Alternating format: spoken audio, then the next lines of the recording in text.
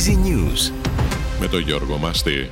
Ο στρατός του Ισραήλ μετέδωσε ότι έληξε ο συναγερμός στα βόρεια σύνορα της χώρας, όπου αντάλλαξαν πυρά με το Λιβανέζικο στρατό και όχι με την Χεσμολάχ, ύστερα από έκρηξη στην Ισραηλινή πόλη Χανίτα.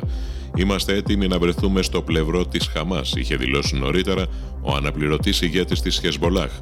Εγκαταλείπουν τη Γάζα οι Παλαιστίνοι διαμέσου του συνοριακού περάσματος Ισραήλ-Αιγύπτου στη Ράφα, μετά το τελεσίγραφο του Ισραήλ να φύγουν, καθώς ετοιμάζεται χερσαία επίθεση. Σύμφωνα με τον ΟΗΕ, τουλάχιστον 423.000 άνθρωποι έχουν φύγει από τα σπίτια τους.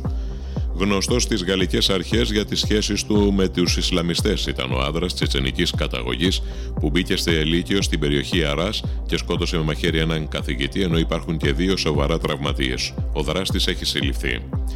19 επιβεβαιωμένα νέα κρούσματα λεπτοσπύρωσης από τις 6 Οκτωβρίου και 34 κρούσματα, εκ των οποίων 6 νοσηλεύονται, έχουν καταγραφεί στη Θεσσαλία, σύμφωνα με την ενημέρωση από το Συντονιστικό Κέντρο Επιχειρήσεων στη Λάρισα.